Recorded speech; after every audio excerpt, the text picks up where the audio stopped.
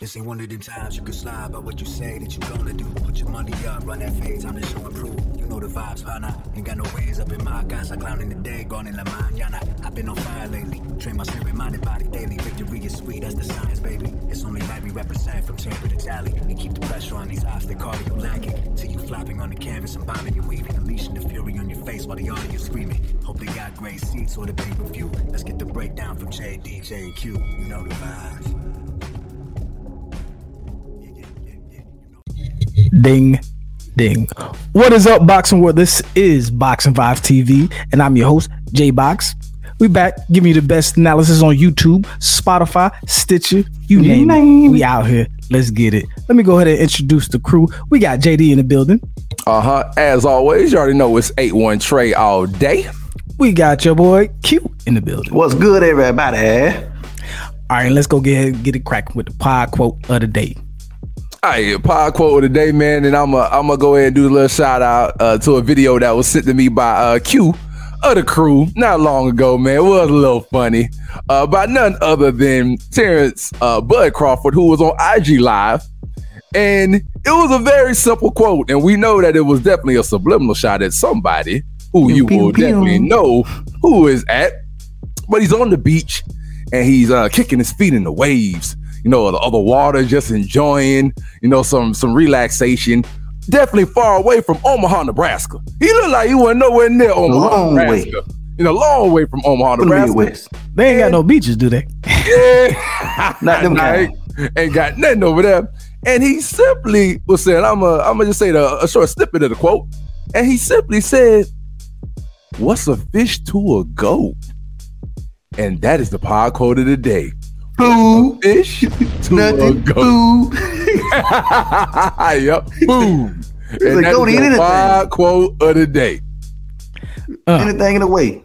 A can, dirt, go eat any damn thing. Straight up. Hey, so I got one more favor of you, to ask of you, JD. Could you go ahead and tell the people what to do? And you already down? If you already know, my bad. I messed it up, man. Come if you're on, down with the brother. vibes, Come on, man. Bell and subscribe. I messed it up, man, because I was about to give a shout out to all the people who subscribing lately, man. Shout out to all of y'all, man. We growing pretty good, man. Subscribe, try to get, YouTube you know what I'm saying? man. Thanks We to small, but everybody. we strong and we growing. I like that. I appreciate y'all for checking us out. I mean, you know, some Please of y'all smash be the hating like on button, there, though, leaving man. little comments Smash- there. You know, Smash the damn like button. yeah, just hit the like button. Hey, but we appreciate even if I'm people talking to show us a y'all little hate, too. we appreciate y'all letting us know how you feel. Shit. You know what I'm saying? Iron sharpens iron. With that being said, let's go ahead and get to it. Devin Haney remained undefeated against Jojo Diaz. Now, one could say this was a pillow fight, but you can't discredit somebody's power. I mean, Jojo Diaz is not known for his power. Neither is Devin Haney. But they put on a high intensity, highly kinetic back and forth bout where, you know, you could arguably say both fighters got hurt. It could be indicative of their chin more than their power, but it was definitely a high level boxing match between two really, really talented fighters. And once again, Devin Haney, the dream, came out on top. So what more can you say? Go ahead, fellas. I'll kick it off to Q and see how you feel about it. You know, reactions, thoughts. Let's hear it. Well, it was an amazing fight, man. Honestly, what I came out of that fight saying, you know, and I expected this fight I expected Haney to win by UD, which he did, but it was a lot closer than I anticipated.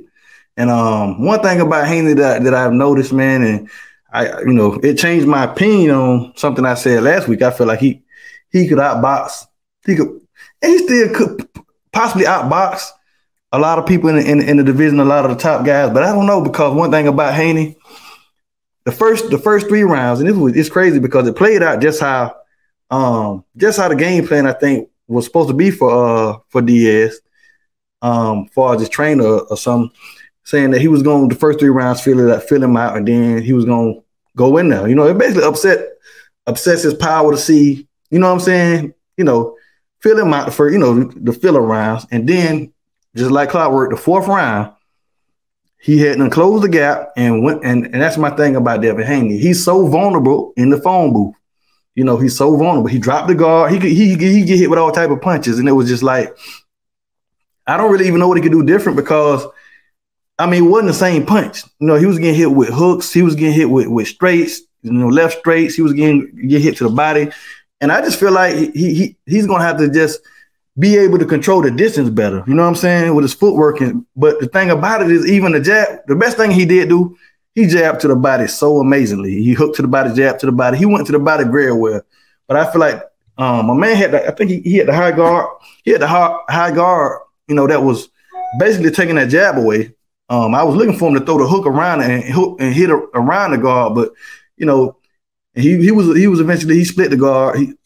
He started splitting the guard sometimes, but I just feel like the power, any top fighter he fight that has power, they get him inside the pocket, man. He's vulnerable to get hit, and I just feel like if Jojo Diaz had enough power, I don't feel like Haney would have won that fight. I'm gonna just be honest with you, because I feel like Diaz landed the more effective punches, like the clean. I feel like his punches affected Haney more so than Haney punches affected him. From what I saw, he landed the more thudding shots. He landed the more thudding shots. And, but it was an amazing fight, and Haney had, he was up on the scorecards. I think maybe the first 3 rounds definitely he had in the books. But he won the fight, and that's pretty much what I got, man. I'm just it made me just, I don't know.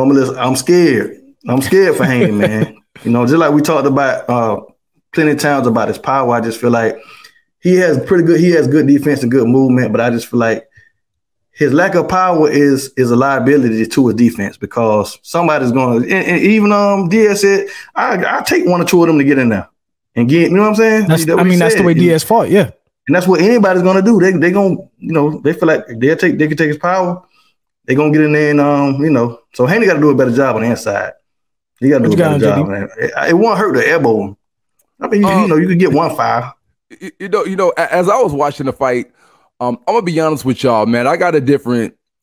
My views on Haney sort of shifted after watching this fight. I was one of those people who, similar to kind of what Q just mentioned, where I really didn't like the lack of power that I saw from Devin Haney. But as I was watching the fight, I fell back and I kind of started to really realize that at this point, Haney is who he is. And I think he's a fighter that I'm no longer going to worry about his power because I think even Haney knows that he doesn't have exceptional power. I think him and his whole team at this particular moment know that that'll never really be an asset to his game, is having that one punch knockout power. Now, what I do give Haney credit for is I give him a lot of credit in fighting against a southpaw that at least early on, he showed some pretty good boxing skill for someone fighting a decent southpaw like Jojo Diaz. A lot of people don't understand that it's definitely pretty difficult if you're not used to it, handling a solid southpaw when you're an orthodox fighter. And a lot of people didn't really see the footsies that I call it footsies that they were playing early on in the fight where, when an orthodox and a southpaw fighter, you're both trying to establish your front foot. And I will give Devin Haney credit where he did a great job early on. Now, again, to your point, Q, late, Devin Haney really does start to wane when the conditioning and late in the fight, things start to wear on. You don't see the same things you see early, but I will say at least early on in the fight, he did an excellent job of establishing his front foot and kind of outboxing Jojo Diaz in enough spurts that put him up on the cards. Now, I will say right now at this point, I'm not really stressed over Haney's lack of power, but only if he stays at 135 pounds. So long as he stays at 135, I'm not overly worried about the power. I think he might be in some tough fights. I think we might even see Devin Haney get shook. But I think we all could still see him, maybe be in the mix against some fighters where maybe they might rock him, but maybe not put Haney all the way out of there. Now, where I would become worried is if he ever gets to a point where he grows bigger and steps into the 140-pound division. He's a big lightweight. Right. So if he ever goes to 140 or higher, then I would have a little bit of concern about Devin Haney. But at this point, man, I think it was an excellent fight by both fighters. I think he did enough to outbox Jojo Diaz. And at this point, man, I'm going to salute Devin Haney and his team. Shout out to him for putting on a decent performance. I'm not overly really going to worry about the power anymore as of now, so long as he stays at 135. Even if he gets in there, he fights a Lomachenko or any of those other fighters, I think they probably don't have enough to get him out of there. As of right now, y'all tell me if there's another 135-pound, especially with T.O. moving up to 140, if there's somebody else with really that kind of thudding power that might rock him out of there. But I personally think that he will be okay. Just my opinion. I think he'll be okay outside of Tank Davis. I personally think everybody in the landscape of 135, Devin could at least get through 12 rounds with them without being knocked out. And that's a good point you made about because when you think about it, he was rocked by the punch by my man Jorge Linares, but Jorge Linares did drop Lomachenko. Right. Mm-hmm. He dropped Lomachenko, which even Teofimo, which is supposed to be the harder, he didn't drop him. But now I will say though too. Now I will say with the Jorge Linares, we talked about that how he didn't step on the gas. He had Haney rocked. Yeah, Haney for some inexplicable reason. Yeah, I still to this who day, knows? I go with the conspiracy theory that Jorge Linares bet had a side bet that the fight was going to go to distance. I'm sorry. It's inexplicable why he didn't jump on him. I mean, it could be conditioning. I could be just imagining things, but I ask anybody to go back and watch after he got him hurt, Linares' inactivity, and explain that somehow in a way that makes sense in boxing. I'll disagree with JD on one thing. If we've seen anything with Kambosos and T.O., just because we don't know the guy doesn't mean they're not out there. But I will say some of them are out there. If you look at a Richard Comey, he got power, right? And he's a long guy that can catch Devin Haney on the way out. Look at a guy like Nakatani, who's very durable. Lost by accumulation of punches and pinpoint punches by Lomachenko.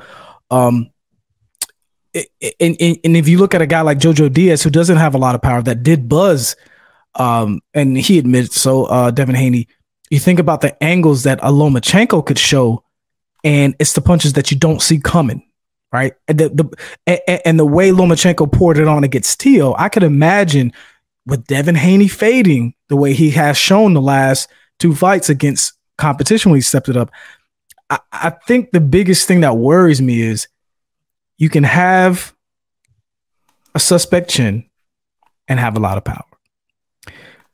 You can have a little bit of power, but you got to be like Timothy Bradley and have a great chin. He has neither.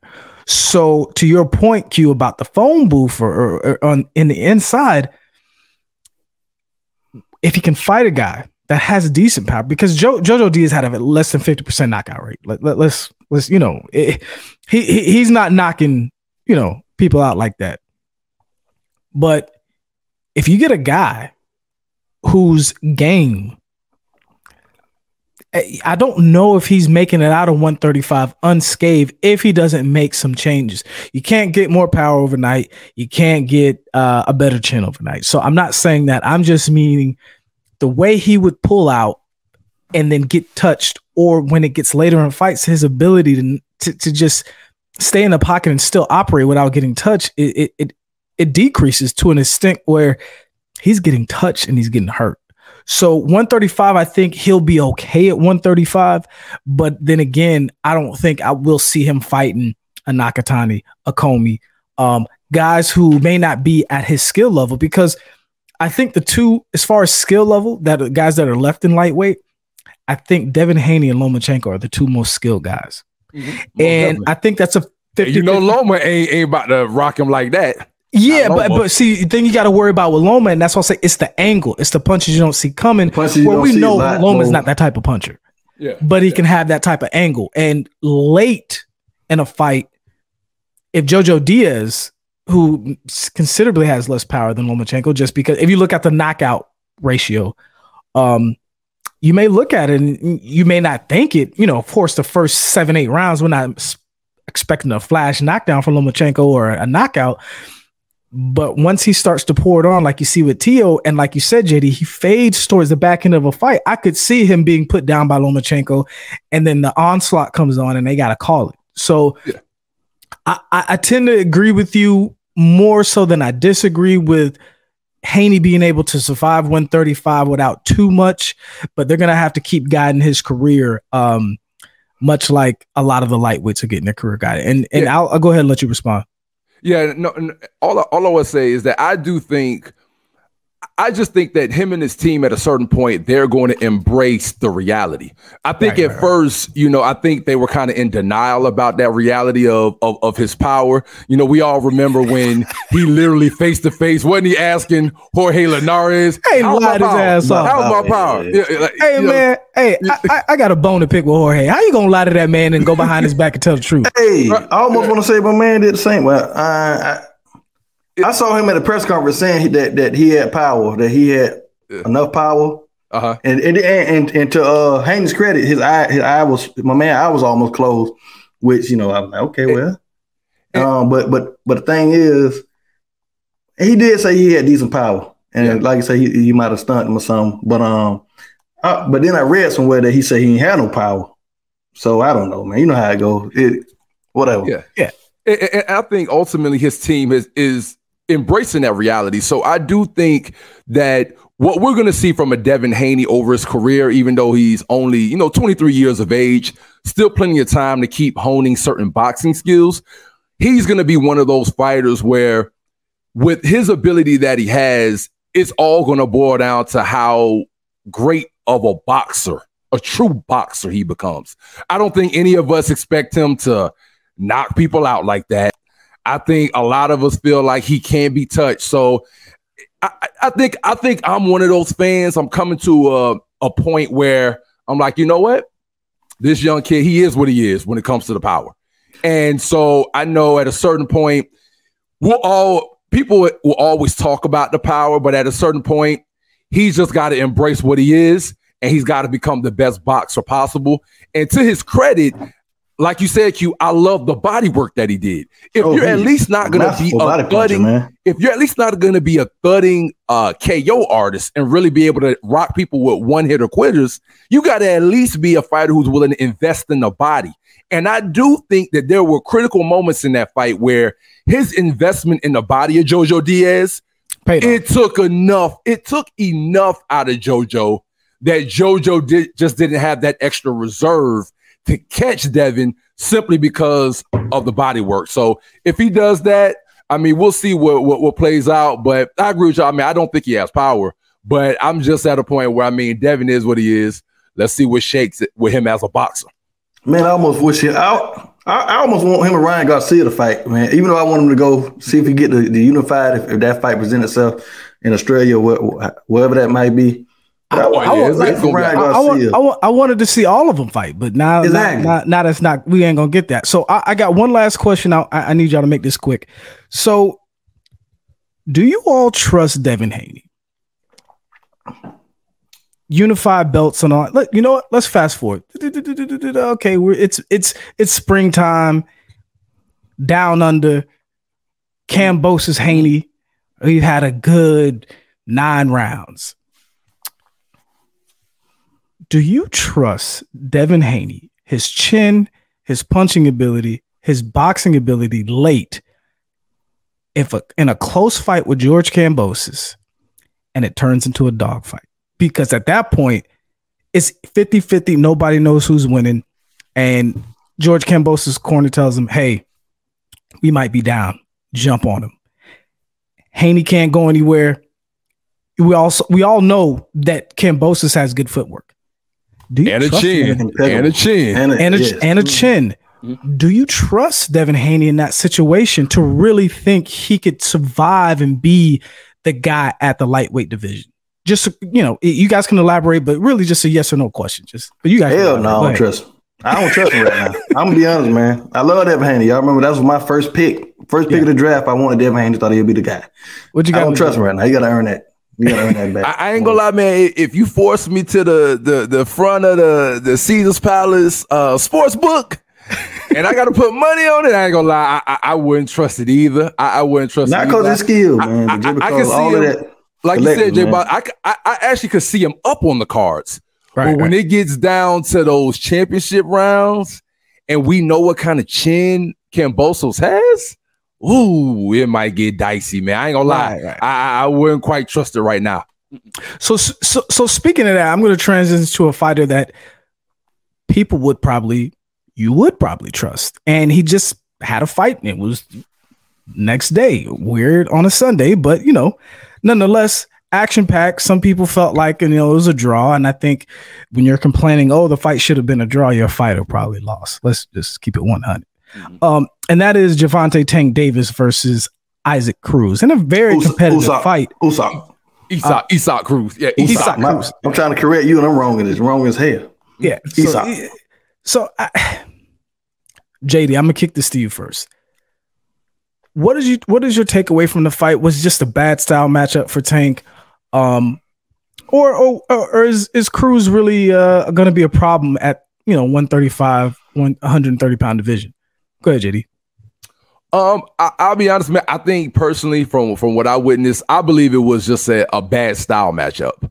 Gervonta Tank Davis stands all of 5'5". Isaac Cruz stands all of 5'4". I would almost bet my money that Gervonta Tank Davis probably can't even recollect, name it, right, the last time he sparred anybody who was shorter than him, and he was the taller man looking down at the other dude having to box and fight at a distance and keep him off of him. So I really think it was just a unique situation where you had such a short, excellent come-forward fighter that was able to, for once, we saw somebody able to get under Gervonta Tank Davis. So I think it was just awkward for Tank to have somebody who was coming under him when he's usually the fighter who's used to being under the taller fighter. And so I think it was just an awkward fight for him. I think he did enough excellent work as far as clean punching to where he deserved the victory. Isaac Cruz, by no stretch do I believe that he won the fight at all. I do think sometimes, you're damned if you do, you're damned if you don't. When you're Gervonta Tank Davis and Floyd Mayweather and the Money team, have done an excellent job of publicizing you as an excellent KO artist, I think everybody's expectation anytime you step in the ring is going to be to see somebody get dropped to the canvas and possibly get knocked out. And then when you couple that with the fact that Isaac Cruz really, even though he probably may be better than a Rolly Romero, he was a replacement. So you already know the notion that the public is going to have when you're fighting a last-minute replacement, and then this last-minute replacement goes 12 rounds with you, and you don't drop him. I think naturally a lot of people due to expectation are automatically going to give Isaac Cruz a little bit more credit than probably you would have given him if you knew his name and you had higher expectation of Isaac Cruz. But overall, man, I just think it was a bad style matchup. In my opinion, I don't think Gervonta Tank Davis is probably going to fight anybody else in the near future who's going to be shorter than him that he's going to have to jab and punch down at, trying to outbox at length. So I think it's just an odd matchup for him, but he got through it and he was able to win the fight. And the last thing I'll say too for Isaac Cruz, because two judges had the fight, 115, 113, which it shows you how close the fight was.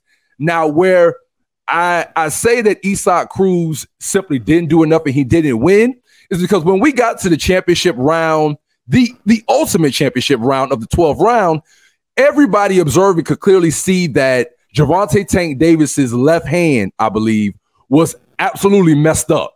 He couldn't punch with it at all.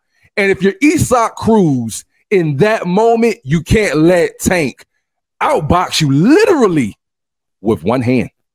Yeah. He literally in the 12th round outboxed Isaac with one hand. And so when you let a fighter do that to you, I'm sorry, and you know you are the B-side and a last-minute replacement, you got to finish the show and at least put a little doubt in people's mind, but you can't claim that you won when the 12th round he beat you with one hand. Judging by the scorecards, that could be precisely what lost him the fight. Exactly. Draw. So exactly. Right. Q, what you got on?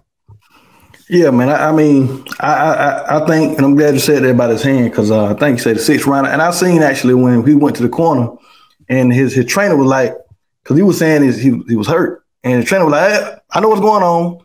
He said you can hurt tomorrow, you can hurt all next week. Right. This is what I need you to do. You know what I'm saying? And so, and I actually saw his hand today. I don't know if y'all saw it, but his hand it's crazy swole. I don't know if it's because you know. Isaac Cruz had that. He come in with his head down like bald bull on Mike Tyson. You know what I'm saying? With his guard up, and like we say, the height. He punching down on top of his head, and he say he probably broke a knuckle or two, and it was definitely swole up like that. But either way it go, yeah, it was definitely a crazy style matchup. And I was thinking, you know, with the height and everything, it could go two ways, you know. Because he had like 5.5 inches of reach, like I mentioned. But, you know, somebody like that's small and shifty, with, you know what I'm saying, guard up, head down. It's hard to catch him with a jab. Like the jab is what you know, that's the range. Mm-hmm. And, you know, I mean, it wasn't that type of fight. He came in a shifty, moving, small target, and he was bringing it, you know. So Tank had to play Matador like he said he was going to do. You know, he had to, with his feet, he had to be shifty, move, use ring generalship, and Esau wasn't there to be hit like a typical, you know, we talked the Mexican style. No, he wasn't a flat-footed. He definitely wasn't a flat-footed come forward. He wasn't no zombie. You know what I'm saying? He was, you know, shifty. Like he was a pretty. You know, and I gotta give Esau credit right quick, man. To your point, Q, I gotta admit, man, he definitely studied the tape of Gervonta Tank Davis's uppercuts. I mean, there was at least about 3 or 4 uppercuts that Esau Cruz did a good job of catching the uppercuts and avoiding that devastating Leo Santa Cruz bomb. No doubt. That he was trying to land. And he went through some himself. Esau is definitely a talent. But go ahead, Q. Go ahead. My bad. What I didn't like, because I feel like this fight, it was a very close fight. And when it was all over, you know, there's Tank about a rematch. He was like, hell no. They don't need a rematch. I was like, man, this was a close ass fight. You know what I'm saying? I mean, okay. You know, injury and all that happened, but still was a close fight. And I just feel like the hell no part. I understand where I'd rather we would go back and see, but he did say hell no, you know what I'm saying? He probably, you know, go ahead, you finish. And I could understand that, you know what I'm saying? Why do that when, you know, but end of the day, man, I actually like to see you go back and clean it up, man. I like to see you go back and So reason why I appreciate that, and it's a breath of fresh air for me, is because Evander Holy, everybody know how tough Evander Holyfield was. And when Deontay Wilder rematched Luis Ortiz, Evander Holyfield, I don't know why you do that. Sometimes you just got to stay away. When you win, boy, you better ride on up the road. And then you look at a Manny Pacquiao, right? Kept giving Marquez shot after shot. If you give a fighter enough chances, the only thing that can happen is he gets better and beats you, right? You know, especially if it's a close fight. We've seen what happened with Roy Jones. Roy Jones got that decision over, you know, Tarver by winning those championship rounds. Should have let it go after that. But the reason why I appreciate it is because Tank is like, look, I got bigger and better things. He's a bad style matchup. And I think he acknowledged so much so once when he said that. So I appreciate his honesty, because like he was a replacement fighter. Are you do you really want to go back in and rematch with a replacement fighter in a close fight?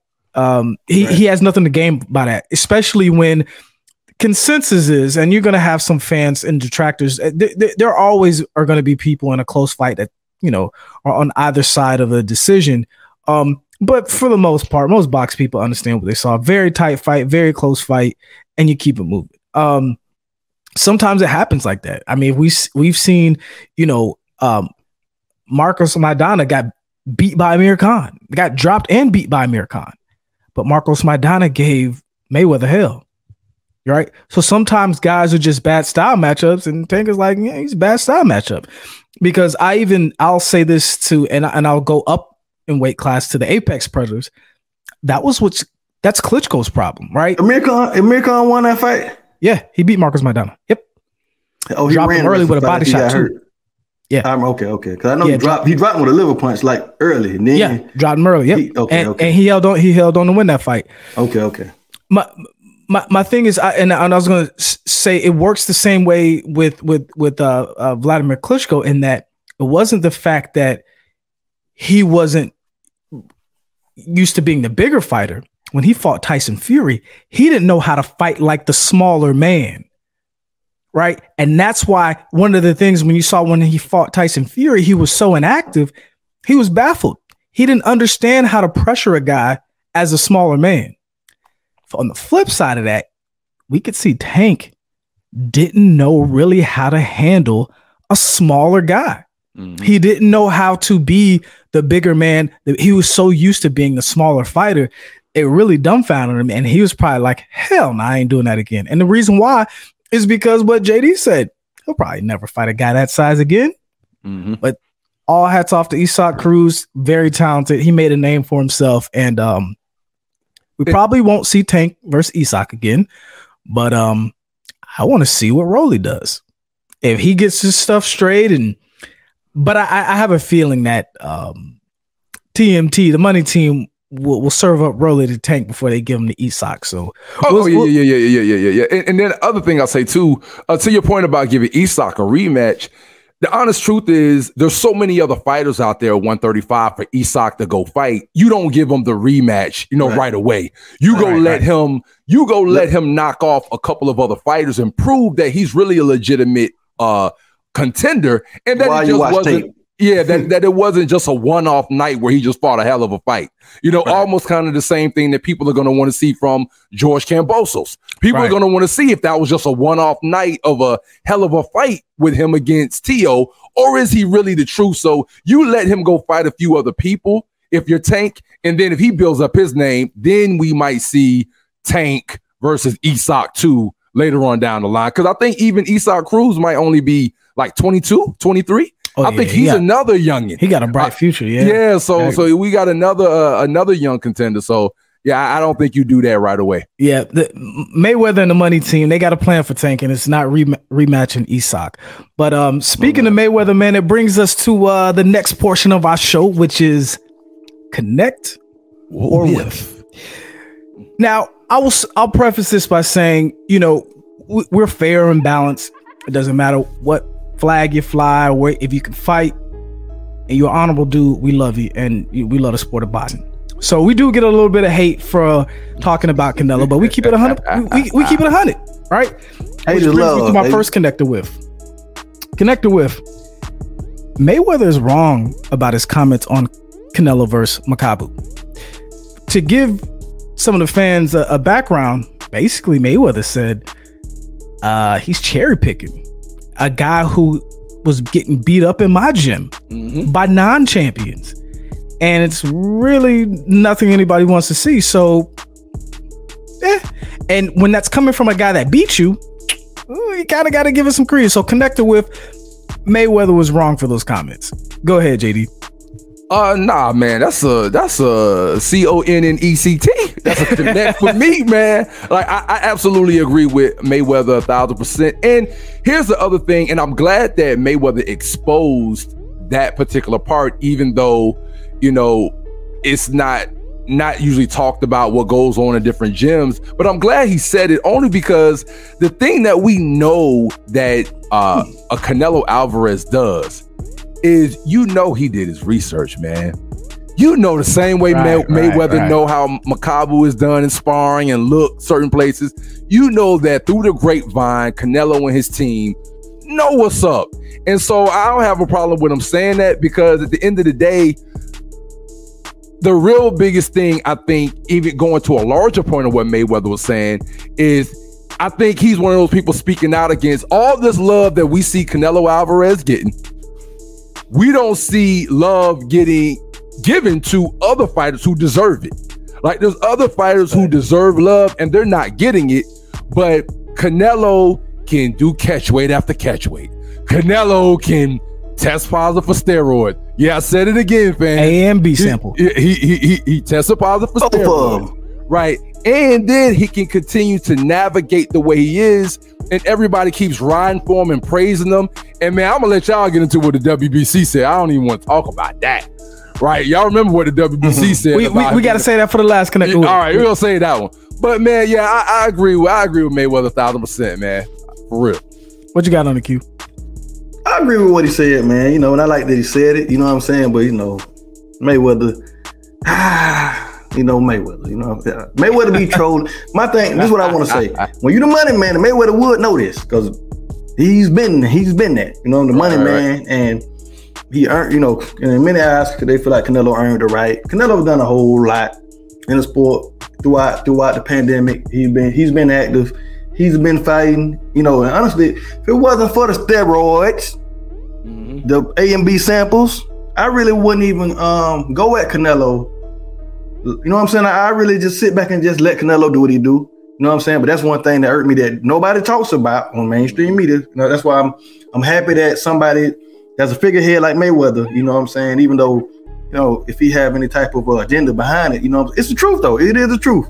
And I like that he spoke on Boots Ennis and talked about the fighter that they don't talk about. You know what I'm saying? Right. So it's a connect, man. You know, but I just gotta say that part also. You know, because Mayweather, he done the same thing. You know what I'm saying? But that's my dog. You know, Mayweather. I love him as a retired fighter right now, and what he's doing. You know what I'm saying? He's one of the best fighters to ever fight. In the sport of boxing. Just a quick add on. I'll throw it back to you, J Box. And then part of why Mayweather's saying that too is because he's imagining. Dog, y'all know how y'all would have did me if I ever test positive for anything. No doubt. Y'all know how y'all would have did me. They would have loved for him to. Right. So that's also kind of the bitter part of Mayweather why he says it, because it's like y'all would have did me dirty. But after when we was in Atlanta for the Tank versus Leo Santa Cruz fight, was Santa Cruz? That fight was that? No, that was Barrios. Okay, my bad. So. What did they say after the Mario Barrios fight about Tank fighting? What did Mayweather say that pissed the whole boxing world off? We're gonna keep it in-house. So I mean, you know, and that's the thing, you know what I'm saying? Because it's a lot of better competition out there, you know what I'm saying? Reputable names. And this is something I'm gonna keep saying, because you go out there and you fight these people that we don't know, sooner or later. And we seeing it, you know, you're going to get clipped. You're going to be in a close fight. You're going to be in a controversial fight, win or lose or draw. You know what I'm saying? So at the end of the day, you know, but that's the business of boxing. And that's the Bloods, Crips, East Coast, West Coast. You know what I'm saying? All these different entities that you know, separated. And, you know, that's just what it is. But that's where we at with it, man. I want to see the best fight. I want to see the big names fight each other. And of course, and I, you know, like I said, nobody questions anybody's talent in boxing. Especially when you're talking about the top tier guys, we all know they're talented. We're not taking anything away from them. But I do hear a lot of, you know, we read the comments at the bottom, and I see a lot of people make a lot of, you know, bombastic comments. But for those of you who love Canelo, please shut me up. Please just name me one fighter who's gone up this high in weight and his power is transferred this well. I usually the knockouts stop. Canelo went from saying I'm not a true middleweight, fighting the catchweights. That's why he fought Amir Khan at a catchweight, because I'm not a true middleweight. So Cabo might be a catchweight. To I'll never go above 175 to now he's up to 175. So he went from I'm not a true middleweight to predicting he's going to be knocking out all these super middleweights, right? That's what he said. Oh, he stopped using his jab. If you really watch Canelo fight, it's head movement. He really fights a lot like Tank, which is fine because Tank fights at 135. But I'm like, damn, you doing that at 175? And it would stand to reason that he's going to fight the same way with Makabu, unless there's something we don't know. So I'll leave that there. That's a question for YouTube, Twitter sphere, anybody. You guys can give me a fighter whose power is transferred this many weight classes, I'll shut up. Because to that point, you know what I'm saying? Because and this was something that they was trying to use against Pacquiao. You know what I'm saying? They were trying to use against Pacquiao because Pacquiao came from 105, 106.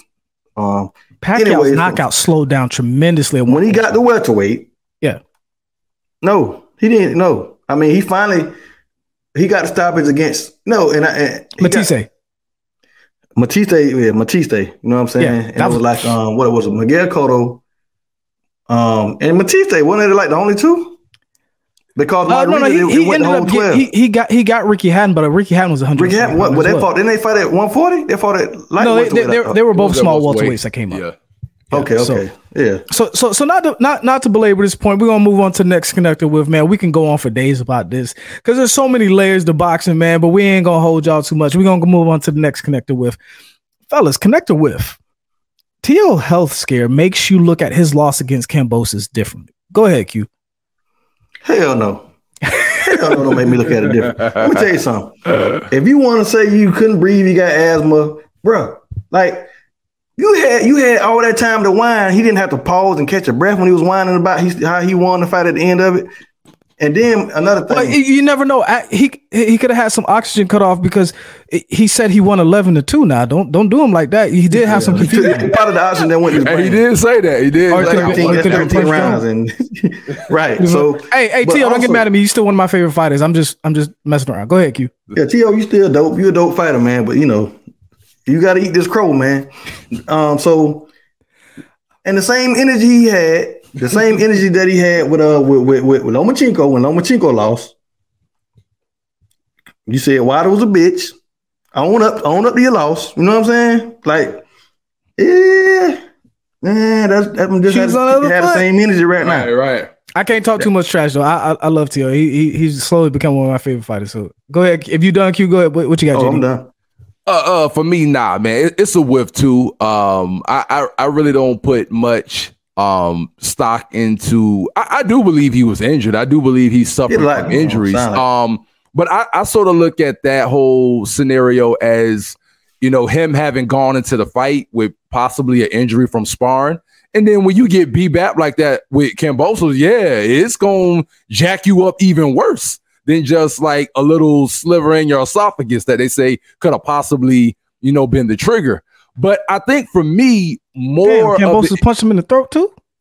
Yeah, well, when they say the whole thing, they were saying he could have killed him if he'd punched him in the throat. Yeah. I mean, but what I do think, I was actually just being funny. And here's the part, honestly, that I really think mess with T.O. more than the physical ailments. I think is the mental ailments. Teofimo Lopez, when you look at the things that were going on in his life, I really don't see how he really was honestly in a good space when it came to this fight.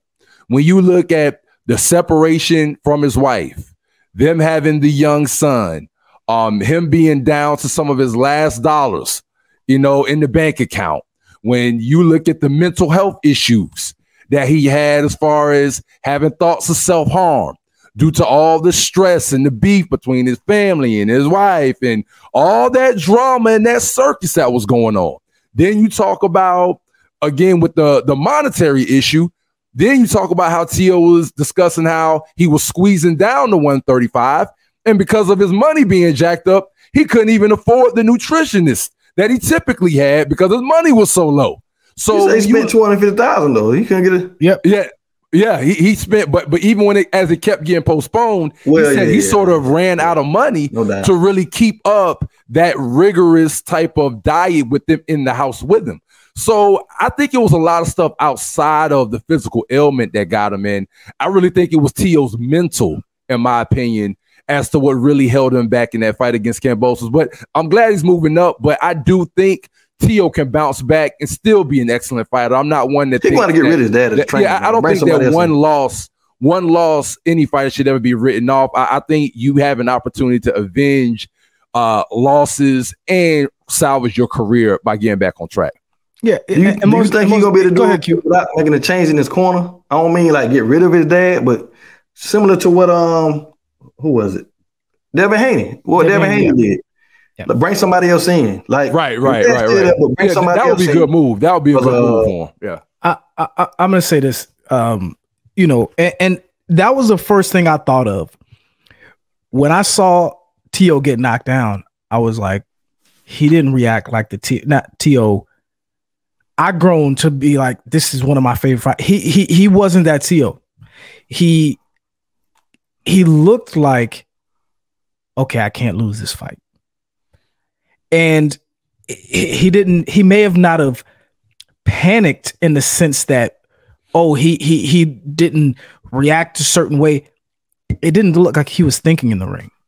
Right. And that's what I meant when I saw it. He didn't make any adjustments really. He started jabbing to the body a little bit, but it looked like he was just going off of instinct at that point. It doesn't look like he was thinking. It didn't look like his head was there. And I told JD, I think it was the next day after, I was like, man, I wasn't the same T.O. You know, that wasn't not and credit to Kambosos. I'm not taking anything away from Kambosos because you got to be a talented fighter to beat a great fighter like T.O. on his off night, right? You can't just be some Joe Smo and come in there and beat T.O. You got to be a good boxer. Like George Kambosos got the goods.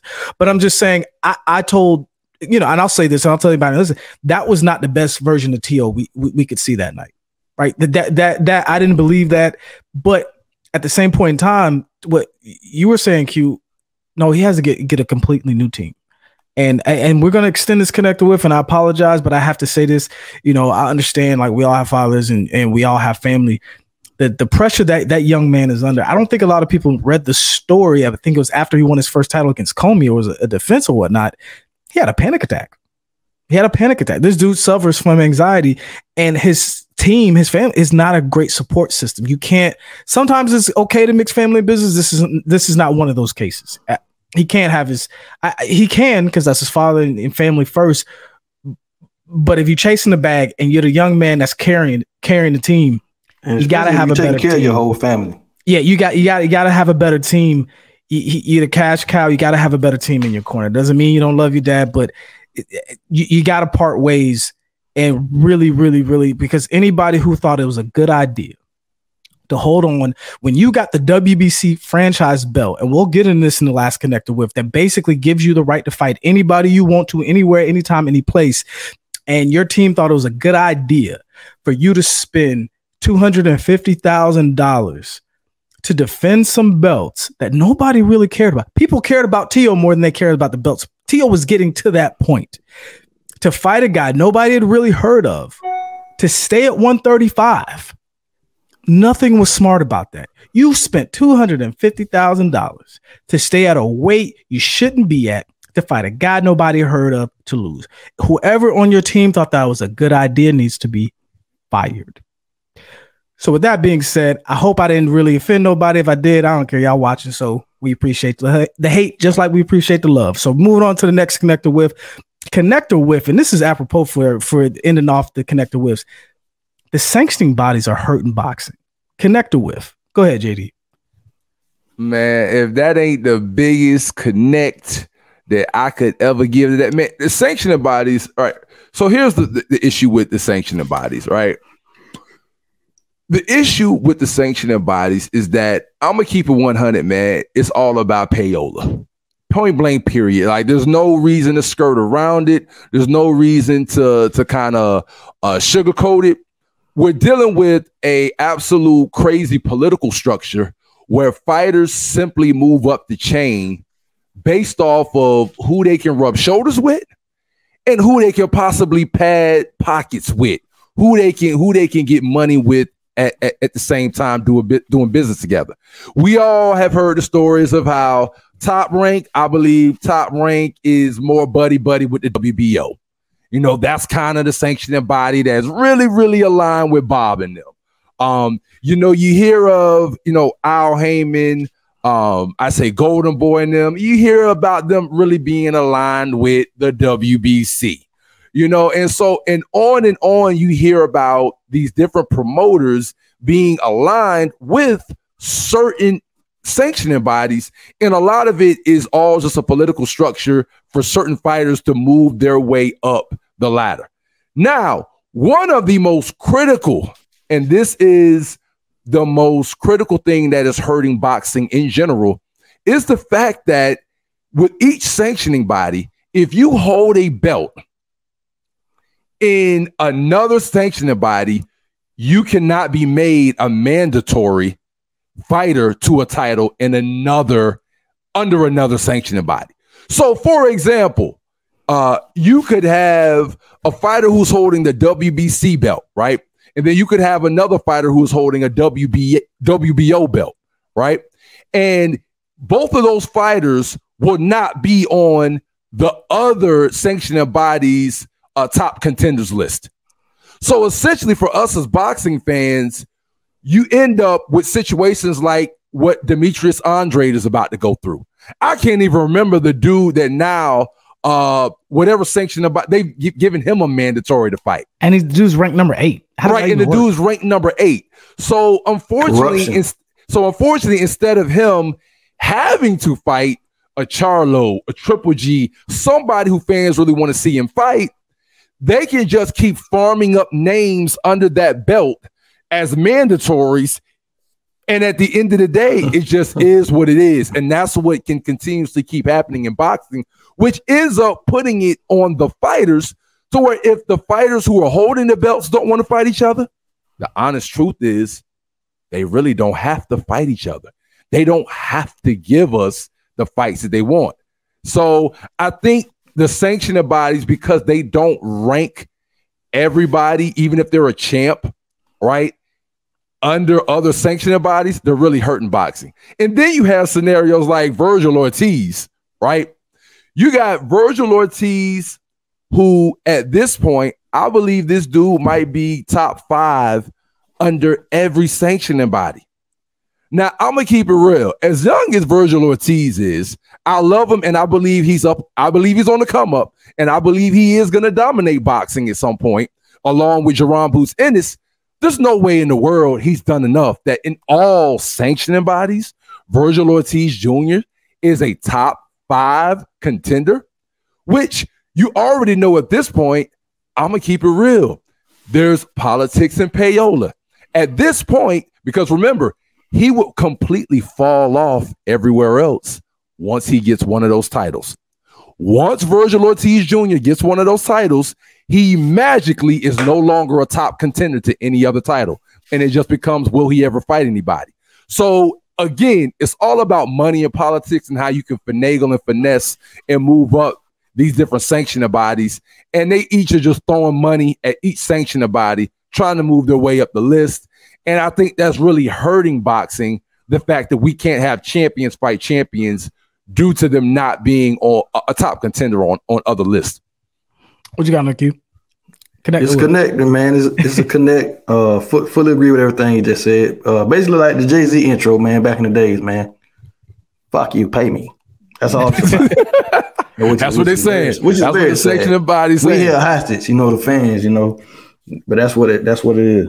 Yeah, and I'm just gonna, because I feel passionate about this, and this even goes back to my Spence argument.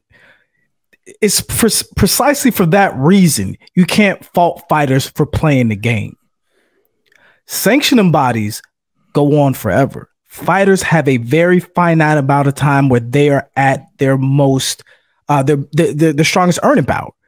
And so for me, man, it's BS that, and it's emblematic of what happened during the pandemic, where we could see UFC still come together and get organized and put on fights. Ranking other champions in other sanctioning bodies sounds too much like boxing working together. Way too much like boxing working together. Because what that does is, and I'll expound upon what JD mentioned, what that does is you can't get all the belts unless you beat a champion. Like if you literally, so if you got the WBO, the IBF, and the WBA or the WBC or whoever, if your mandatory is the WBC champion, well, guess what?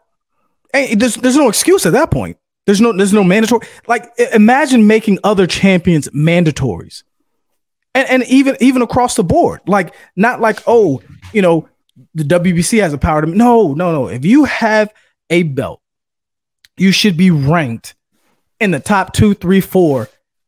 And then that's when that's how we get the fights we want.